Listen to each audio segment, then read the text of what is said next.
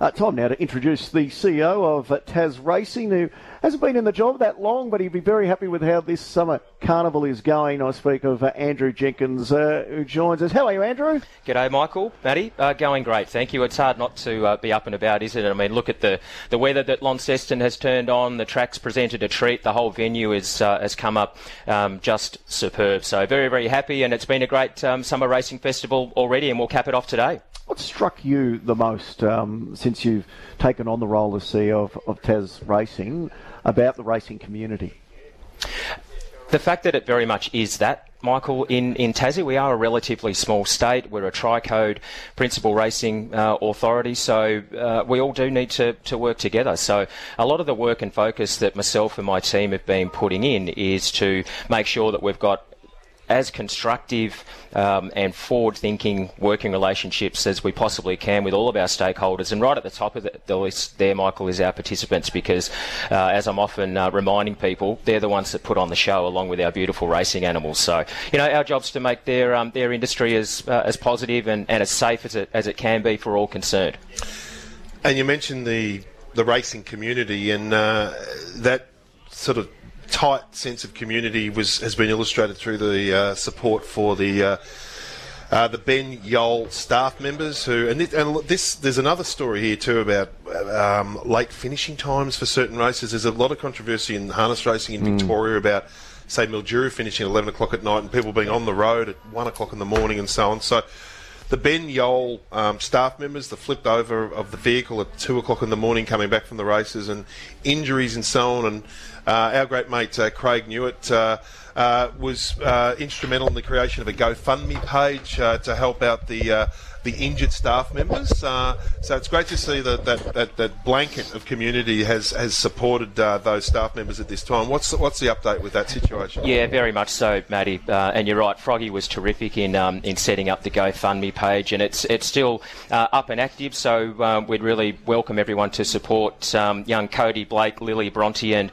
Marie. And I'm pleased to provide an update that all 5 are now released from hospital. There are some permanent injuries that they'll be managing, but as you say, Matt, across the codes, the entire racing community just got around them. So, again, encourage people to head to GoFundMe. You can search up Tassie Young Guns and show your support financially as well. Fantastic. Hey, stay there. David Perez has just joined us. He's a fascinating story. He used to play footy at Coldstream in Victoria.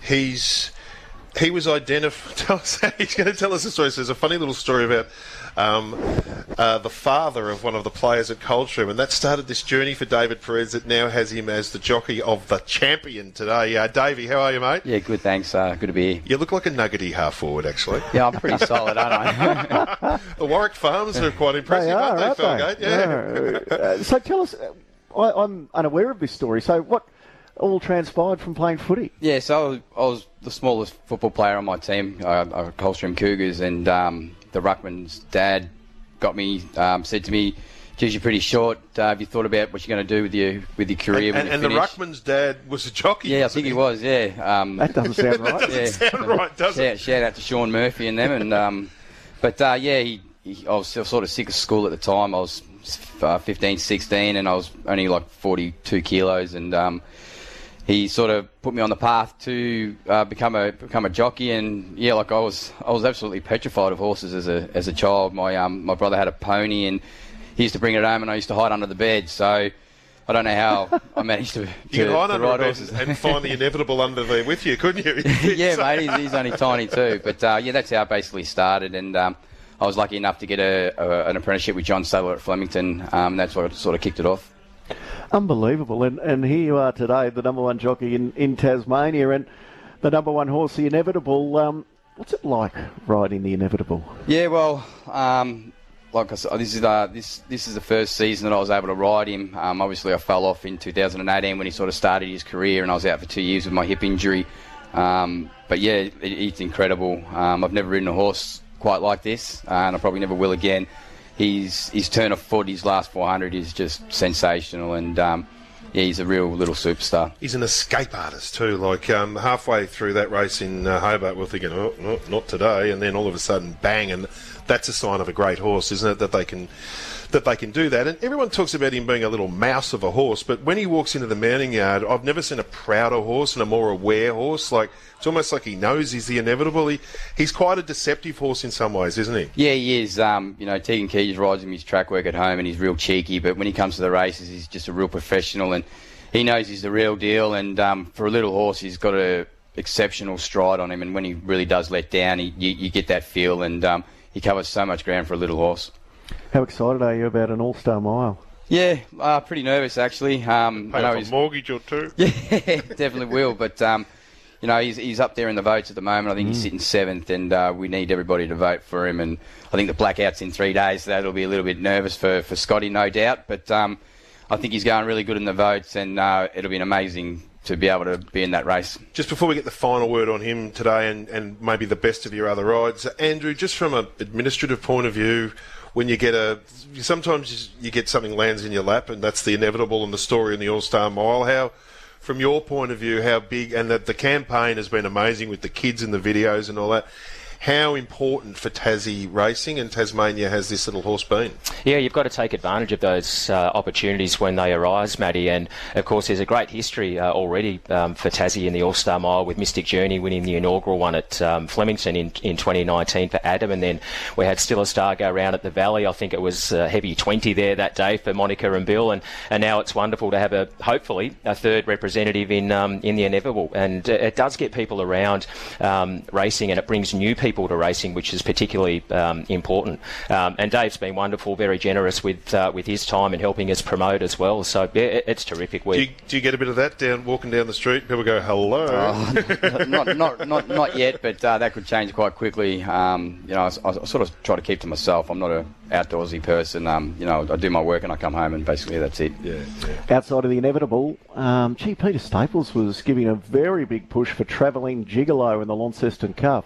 Yeah, look, I've always had high opinions of this horse in early days, and I said to the owners, I think we really should set him up for the Hobart Launceston Cup. And when you see him, there's the same thing. He's not much of him. He's quite narrow, and but he's a dead set stayer, and he's got a good turn of foot in the finish. And I think he's got a very good chance today. The winner of the race is up 2.5 kilos to 56.5, and we stay at 54. So hopefully I can get a nice run, sit in midfield, and when I ask him to go, hopefully he can finish off and run over the top of him. We better let you go because you are riding in the first. Just before you do, Froggy sort of half-tipped us in the first, and I backed it. You're going to ride in the first. You're not going to upset the apple cart, are you?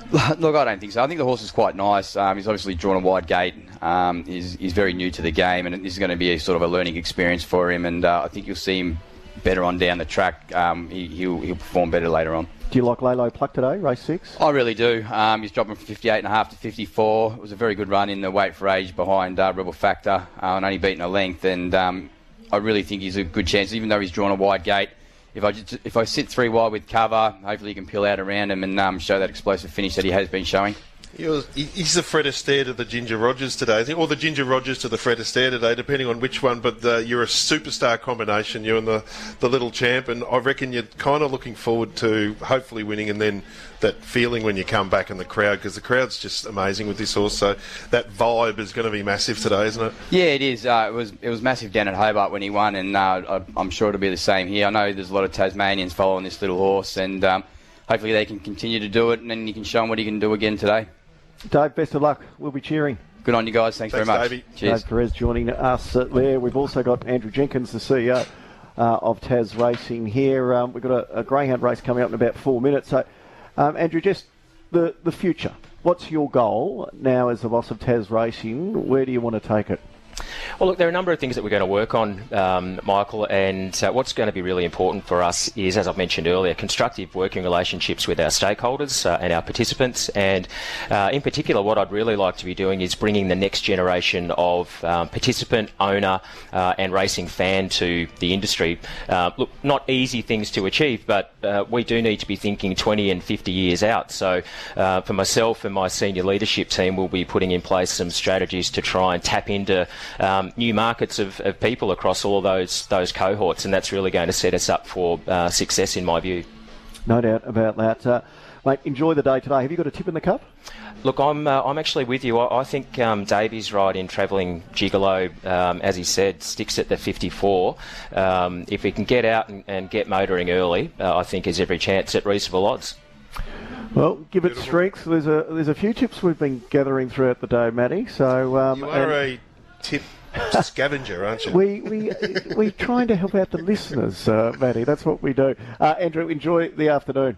Pleasure. Thanks, folks. Good on you, mate. Andrew Jenkins, the boss of Tas Racing.